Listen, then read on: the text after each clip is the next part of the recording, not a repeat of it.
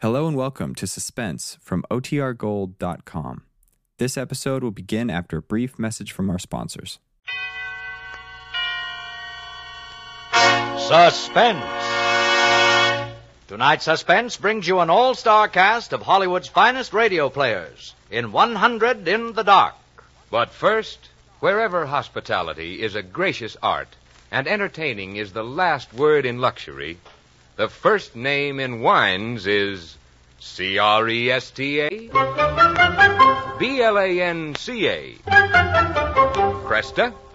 Blanca. Cresta Blanca. Cresta Blanca. Yes, that's Cresta Blanca wines, a symbol of perfect taste, of gracious living. To pay your guests a sincere compliment, distinguish your holiday dining by serving a fine Cresta Blanca California Burgundy or Sauterne. When you pour these proud Cresta Blanca wines from the finest of the vines, you enjoy the best. Schenley's Cresta Blanca Wine Company, Livermore, California. And now, Schenley brings you radio's outstanding theater of thrills, Suspense. Presented by Roma Wines. That's R-O-M-A, Roma Wines, for your enjoyment. Tonight, Roma Wines of Fresno, California, presents 100 in the Dark, a study in suspense. Produced, edited, and directed for Schenley by William Spear.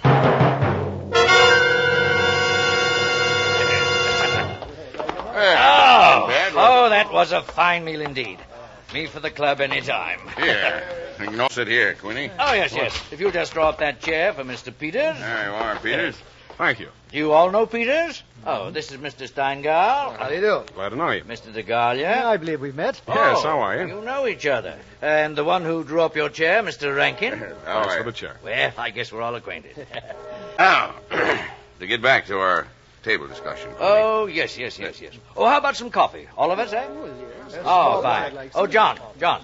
Well, now, Steingall, as I said, there are only half a dozen stories in the world. What is more to the point, there's every... Yes, sir? Yeah? Oh, yes, coffee, John. Anything else, anybody? No, not from me. I don't think I care for it. Yes, sir.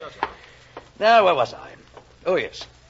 Human relations are so simple and yet so fundamental that they can be eternally played upon, redressed and reinterpreted in every language, in every age. They remain inexhaustible in the possibility of variations. Well, that's true, of course. Yeah, well, that's very possible. Well, now, But you... take the eternal triangle. 2 men and a woman, or 2 women and a man. Its variations extend into the thousands. That right, Rankin? Well, in a way, yes. But Oh, yes, coffee. Yes, just set them right down. I'm there, afraid John. we can't see eye to eye, Queenie. Mhm. Now, I believe there are situations, original situations, that are independent of your human emotions. That Yes? exist just because they are situations. Accidental and nothing else. Now, as for instance. Well, I'll cite just an ordinary one that happens to come to my mind. Well? Now, you take in a group of 5 men, such as we are here. Well? A theft takes place. Not that. One man is the thief. Which one? Now, Now, should like... I'd like to know what emotion that interprets. And yet it certainly is an original theme. It's at the bottom of a whole literature. Well, not safety at all. Detective story. I could answer that the Certainly. situation you give can be traced back to the commonest of human emotions, curiosity. I think when he has you there, Rankin. Yes. Why, the whole art of a detective story consists in the statement of the problem. Why, anyone can do it. I can do it. Steingall can do it. Well, I don't Rankin, I believe even you can Yeah, do it. thank you. The solution doesn't count. It's usually banal. It should be prohibited. What interests us is, can we guess it? Yeah, I suppose that's true. Now, every crime expresses itself in the terms of the picture puzzle that you feed to your 6-year-old. It's only the variation that is interesting. The well-known instance of the visitor at a club and the rare coin, for example. Of course, you all know that one. No, I don't. It's very well known. Seems a distinguished visitor is brought into a club. Dozen men, say, present at dinner, long table. Conversation finally veers around to curiosities and relics.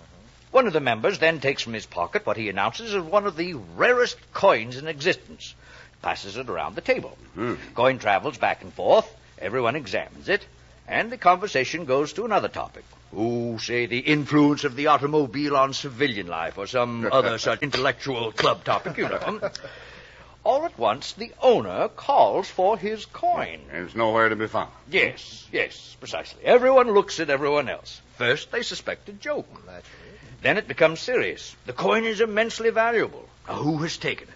The owner, as a gentleman, does the correct idiotic thing, of course, laughs. Says he knows someone is playing a practical joke on him, and that the coin will be returned tomorrow. Now, the others refuse to leave the situation so. One man proposes they all submit to a search. Everyone gives his consent until it comes to the stranger. I refuse to allow my person to be searched, says he. He's very firm, very proud, very English. And I refuse to give the reason for my action. Well, there's another silence. The men eye him and then glance at one another. Now, what's to be done? Nothing. Oh, nothing. There is etiquette, that magnificent inflated balloon. The visitor evidently has the coin, but he is their guest and etiquette protects him. Now, nice situation, eh? Well, the table is cleared. A waiter removes a dish of fruit, and there, under the ledge of the plate, where it had been pushed, is the coin. Yeah, well, I heard yes, of course, banal explanation. I know. Solutions always should be. At once, everyone is profuse with apologies. Whereupon the visitor rises and says, now, I can give you the reason for my refusal to be searched. There are only 2 known specimens of the coin in existence, and the second happens to be here in my vest pocket. Of course, the story is very well invented, but the turn to it is very nice indeed. Well, I like that story, I know, but the ending, though, is too obvious to be invented. Think so? The visitor should have had on him not another coin, but something absolutely different. Something, destructive, say, to a woman's reputation. Oh, dear. And a great tragedy should have been threatened with a casual misplacing of the coin. I've heard the same story told in a dozen different ways. Oh, it's happened 100 times. It must be continually happening.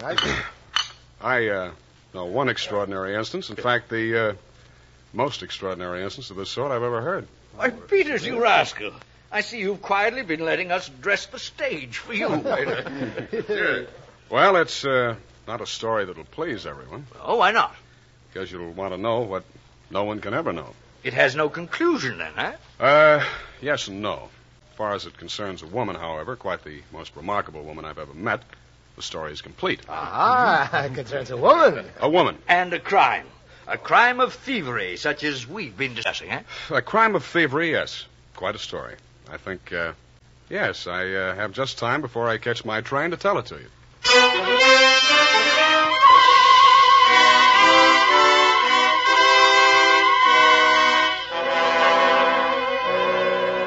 For suspense, Roma Wines are bringing you 100 in the Dark. Roma Wines' presentation tonight in radio's outstanding theater of thrills, Suspense.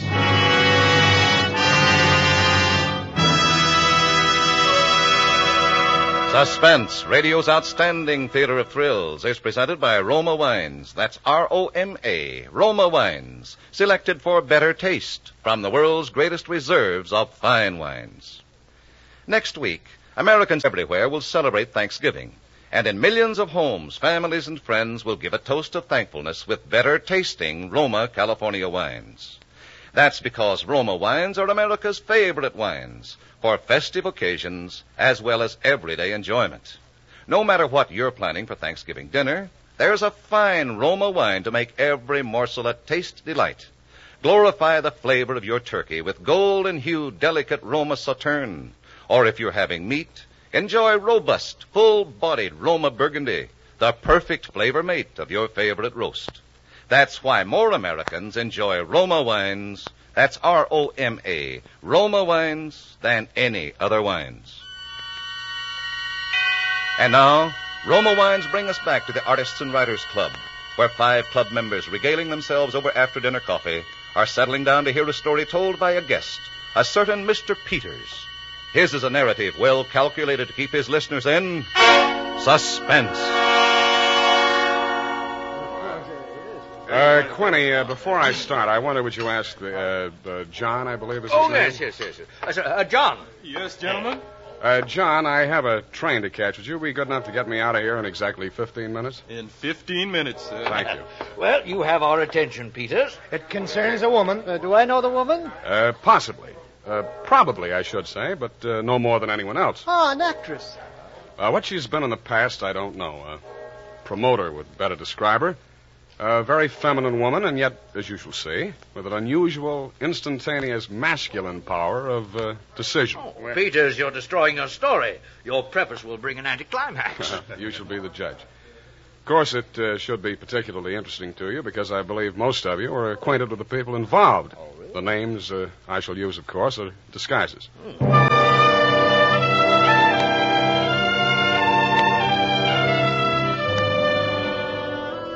Mrs. Rita Kildare inhabited a charming bachelor girl studio, very elegant of the duplex pattern, in one of the buildings just off Central Park West. She knew pretty nearly everyone in that indescribable society in New York that is drawn from all levels, that imposes but one condition for membership, and that is to be amusing. Ah, good phrase that, Peters. Good phrase. She had a certain amount of money. She knew a certain number of men in Wall Street affairs, and her studio was furnished with taste and even distinction. She was of any age. She might have suffered everything or nothing at all. In this mingled society, her invitations were eagerly sought, her dinners were spontaneous, and the discussions, though gay and usually daring, were invariably under the control of wit and good taste. On the Sunday night of this adventure, she had, according to her invariable custom, sent away her Filipino butler and invited to an informal chafing dish supper 7 of her more congenial friends. At 7 o'clock, having finished dressing, she put in order her bedroom, which formed a sort of free passage between the studio and a small dining room with the kitchen beyond. Then, going into the studio, she struck a match and was about to light the candlesticks which illuminated the room, when the bell rang, and a Mr. Flanders, a broker, compact, nervously alive, well-groomed, was waiting as she opened the door. Well, you're early. On the contrary, dear lady, you are late. Well, in any case, hello, and come on inside. Here, let me take your things. Thank you. I'm the first, I suppose. Of course. And since you are, you can be a good boy and help me light the candles. Delighted. Who's to be here tonight? The Enos Jacksons. Oh, I thought they were separated. Not yet. How interesting. Only you, dear lady, would dream of serving us a couple on the verge. Well, it is interesting, isn't it? Assuredly. Where did you know the Jacksons? Through the Warings. Jackson's a rather doubtful person, isn't he? Let's call him a very sharp lawyer. Oh? They tell me, though, he's been gambling pretty much in deep. Oh, how about yourself? Oh, me? I'm a bachelor, and if I lose my shirt, it makes no difference. Oh, is that possible? Probable, even. Who else is coming? Oh, Maud Lyle. You know her. No, I don't think so. You do, too. You met her here some time ago. A journalist. Oh, yes, I'd forgotten. Mr. Harris, a clubman, is coming. And the Stanley Cheevers. The Stanley Cheevers? Uh-huh. We're going to gamble? Well, don't tell me you object. Oh, certainly not. Only the Cheevers, they play quite a game. Well united, and they have an unusual streak of good luck. Say, by the way, it's Jackson, isn't it, who's so attractive to Mrs. Cheevers? Quite right. Well, what a charming party. Mm-hmm. And where does Maud Lyle come in? Oh, don't joke. She's in a desperate way. And young Harris? Oh, he used to make the salad and cream the chicken. I see the whole party. I, of course, am to add the element of respectability. Of what? I apologize. That's better. No one, of course, knows who's coming. No one, of course.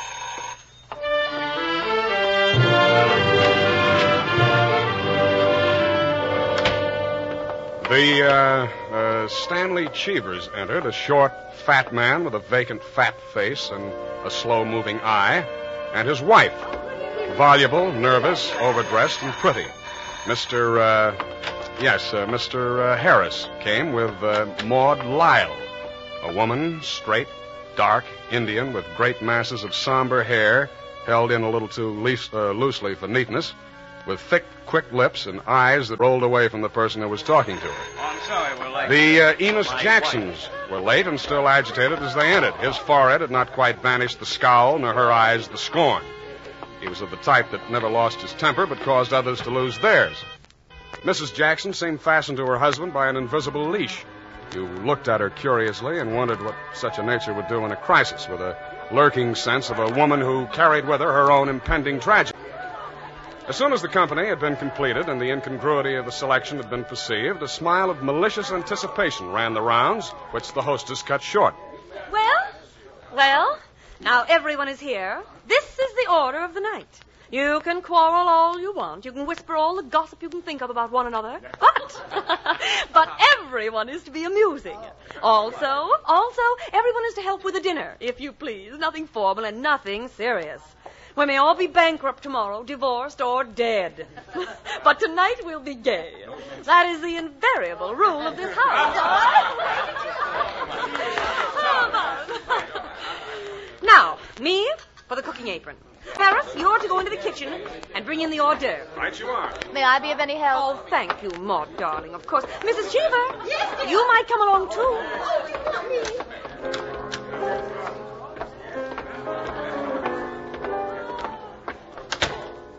There, now. Oh, darling, please tie me up and back, will you? Oh, yes. There you are. Fine, thank you. Now, to get these rings off. Soap and water always seem to do it. Oh. There. There we are. The rings are so beautiful. Oh, thank you. They're very nice. But there's only one that's very valuable. The sapphire. It's beautiful. Oh, let me see. Oh, it must be very valuable. Mm-hmm. It cost $10,000 6 years ago. It's been my talisman ever since. For the moment, however, I am cook. Wait, are you going to leave the rings out like that? Of course, silly. Temptation, you know. Oh. Now I am the cook. Maud Lyle, you are scullery maid. Harris is the chef, and we're all under his orders. Mrs. Cheever, did you ever peel onions? Good heavens, no. There are no onions to peel. All you have to do is help set the table. Well...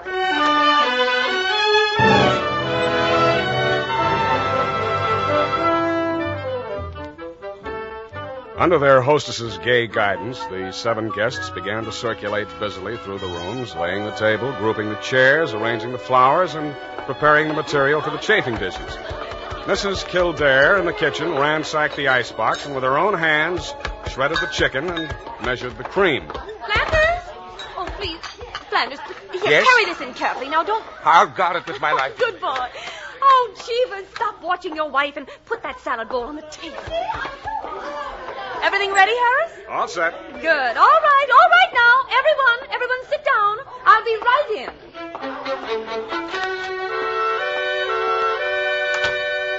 She went into her bedroom, took off her apron, and hung it in the closet. Then, going to her dressing table, she drew the hat pin around which were her rings from the pincushion and carelessly slipped them on her fingers. All at once, she frowned and looked quickly at her hand. Only 2 rings were there. The 3rd ring, the sapphire, was missing. Stupid. She returned to her dressing table. Immediately, she stopped. She remembered quite clearly putting the hat pin through the 3 rings. She made no attempt to search further, but remained without moving, her fingers slowly drumming on the table, her head to one side, her lips drawn in a little between her teeth, listening with a frown to the babble from the outer room. Who had taken the ring? Each of her guests had had a dozen opportunities in the course of the time that she'd been busy in the kitchen. Too much time before the mirror, dear lady. Well, it's not Flanders. Then she reconsidered. Oh, why not? He's clever. Oh, I've got to think. To gain time, she walked back slowly to the kitchen, her head bowed in thought, her thumb between her teeth. Who has taken her? She ran over the characters of her guests and their situations as she knew them. Strangely enough, at each her mind stopped upon some reason that might explain a sudden temptation. Well, I'll find out nothing this way. That's not the important thing to me just now. The important thing is to get that ring back. And slowly, deliberately, she began to walk back and forth, her clenched hand beating the deliberate, rhythmic measure of her journey. 5 minutes later, Harris, installed as chef over the chafing dish, was giving directions, spoon in the air. Mrs. Kildare came into the room like a lengthening shadow. Her entrance had been made with scarcely a perceptible sound, and yet each guest was aware of it at the same moment, with a little nervous start. Oh, heavens, dear lady. You came in on us like a Greek tragedy. What is it you have for us? A surprise? I have something to say to you. Huh? Mr. Enos Jackson? Yes, Mrs. Kildare? Kindly do as I ask you. Why, certainly. Go to the door. go to the door? Please. Yes? Lock it and bring me the key, please. Some kind of a game. Here you are. Thank you. And now the bedroom door. Would you do the same? Of course. Thank you, Mr. Jackson. Mr. Cheever? Yes? Would you blow out all the candles except the candelabrum on the table? Blow out all the candles? Except the candelabrum. For goodness sakes, Mrs. Kildare, what is it? I'm getting terribly worked up. My nerves... Maud Lyle. Yes? Put the candelabrum on this table. Here. No, wait a minute. Mr. Jackson. Yes? First, clear off the table, please. I want nothing on it. Mrs. Kildare. That's it. Now, please, put down the candelabrum.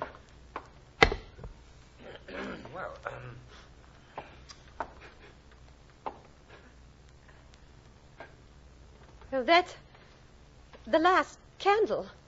All right. Now listen. My sapphire ring has just been stolen. What? Oh, you're joking. What do you mean, Mrs. The ring has been taken within the last 20 minutes. I'm not going to mince words. The ring has been taken, and the thief is among you. Stolen? But, Mrs. Kildare, is it possible? Absolutely, Mrs. Cheever. There's not the slightest doubt.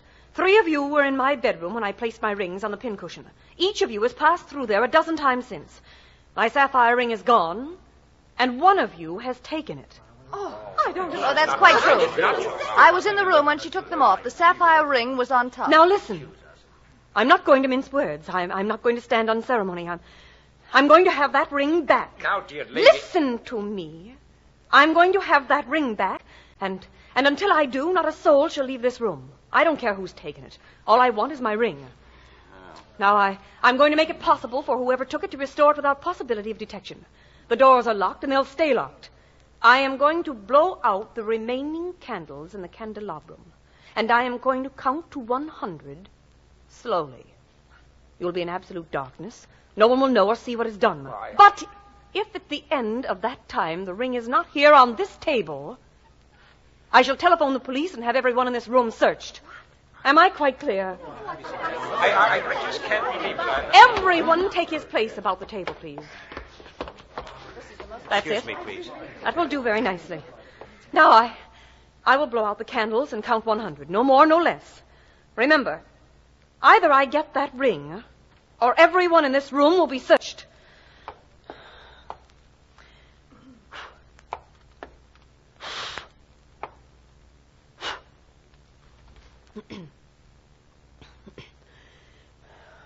One, 2, 3, 4, 5, 6, 7, 8, 9, 10, 11, 12, 13, 14, 15, 16, 17, 18, 19, 20, 21, 22, 23, 24, 25, 26, 27, 28, 29, 30, 31, 32, 33, 34, 35, 36, 37, 38, 39, 40, 41, 42, 43, 44, 45, 46, 47, 48, 49, 50. 51, 52, 53, 54, 55, 56, 57, 58, 59, 60, 61, 62, 63, 64, 65, 66, 67, 68, 69, 70. 71, 72, 73, 74, 75, 76, 77, 78. The ring. 79, 80, 81, 82, 83, 84, 85, 86, 87, 88, 89, 90, 91, 92, 93, 94, 95, 96, 97, 98, 99, 100.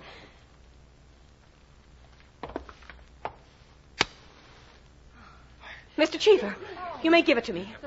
Well, now that that's over, we can have a very gay little supper. Harris, will you please help me light these candles?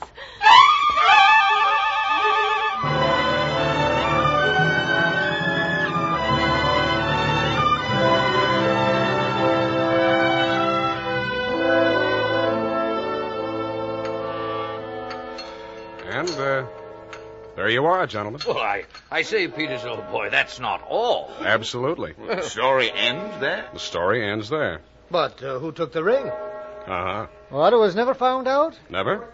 No clues? None. I'm not sure I like the story. It's no story at all. Oh, permit me. It is a story, and it is complete. In fact, I consider it unique because it has none of the banalities of a solution. Leaves the problem even more confused than at the start. Well, I don't see. Of course you don't, my dear Rankin. You do not see that any solution would be commonplace, whereas no solution leaves a true intellectual problem. How so? Well, in the first place, whether the situation actually happened or not, which is in itself a mere triviality, Peters has told it in a masterly way, the proof of which is that he's made me listen. Let's observe. Now, each person present might have taken the ring. Flanders, a broker, just come a cropper. Maud Lyle, a woman on the ragged side of life, in desperate means. Either Mr. and Mrs. Cheever, suspected of being card sharps, and a very good touch that, too, Peters. Mr. Enos Jackson, a sharp lawyer, or his wife, about to be divorced. Even Harris, concerning whom very cleverly Peters has said absolutely nothing, to make him quite the most suspicious of all. There are, therefore, 7 solutions, all possible, all logical. But beyond this is left a great intellectual problem. How so? Was it a feminine or a masculine action to restore the ring when threatened with a search, knowing that Mrs. Kildare's clever expedient of throwing the room into darkness made detection impossible? Or was it a woman who lacked the necessary courage to continue, or was it a man who repented his first impulse? Is a man or is a woman the greater natural criminal? That's simple, Quinny. A woman took it, of course. Oh, on the contrary, it was a man. For the first action was more difficult than the first. Man, certainly. The restoration of the ring was a logical decision. Well, I recognize most of those characters, Peters. Mrs. Kildare, of course, is all you say of her. Extraordinary woman. Story is quite characteristic of her. Flanders, I'm not quite sure of, but I think I know him, too. I'm positive I do. Did it really happen? Exactly as I've told it. The only one I don't recognize is Harris. Your humble servant. What? You, Peters? You were there? I was there. Pardon me, gentlemen. Oh, yes, what is it, John? Mr. Peters, sir, your train. You told me to remind you. Oh, yes, thank you. I didn't know it was so late. Will you gentlemen pardon me? Yes, of course, Peters. Nice to have met you all. Curious chap. Extraordinary. Now, I wonder... I wonder if we're wondering the same thing, gentlemen.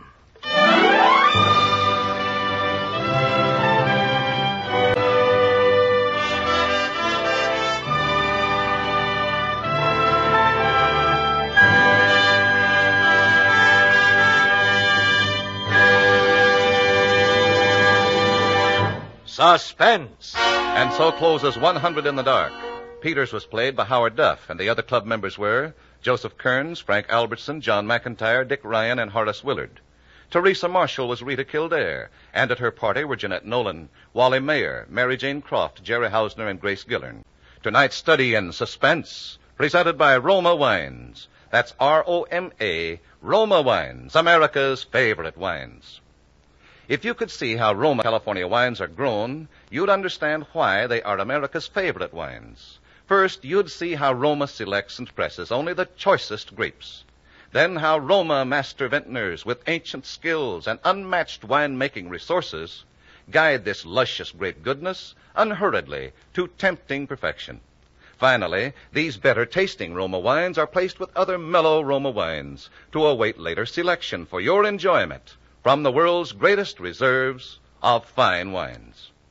This is Truman Bradley with a suggestion for making your Thanksgiving dinner even more enjoyable.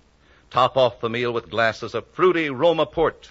Roma Port is a truly distinguished entertainment wine, ruby red, full-bodied, clear as a bell. Be sure to ask for Roma. That's R-O-M-A, Roma Wines, America's largest selling wines. Thank you. Tonight's suspense radio play was adapted by Jack Fink for a short story by Owen Johnson. Suspense. Produced and directed by William Spear for the Roma Wine Company of Fresno, California. This is CBS, the Columbia Broadcasting System.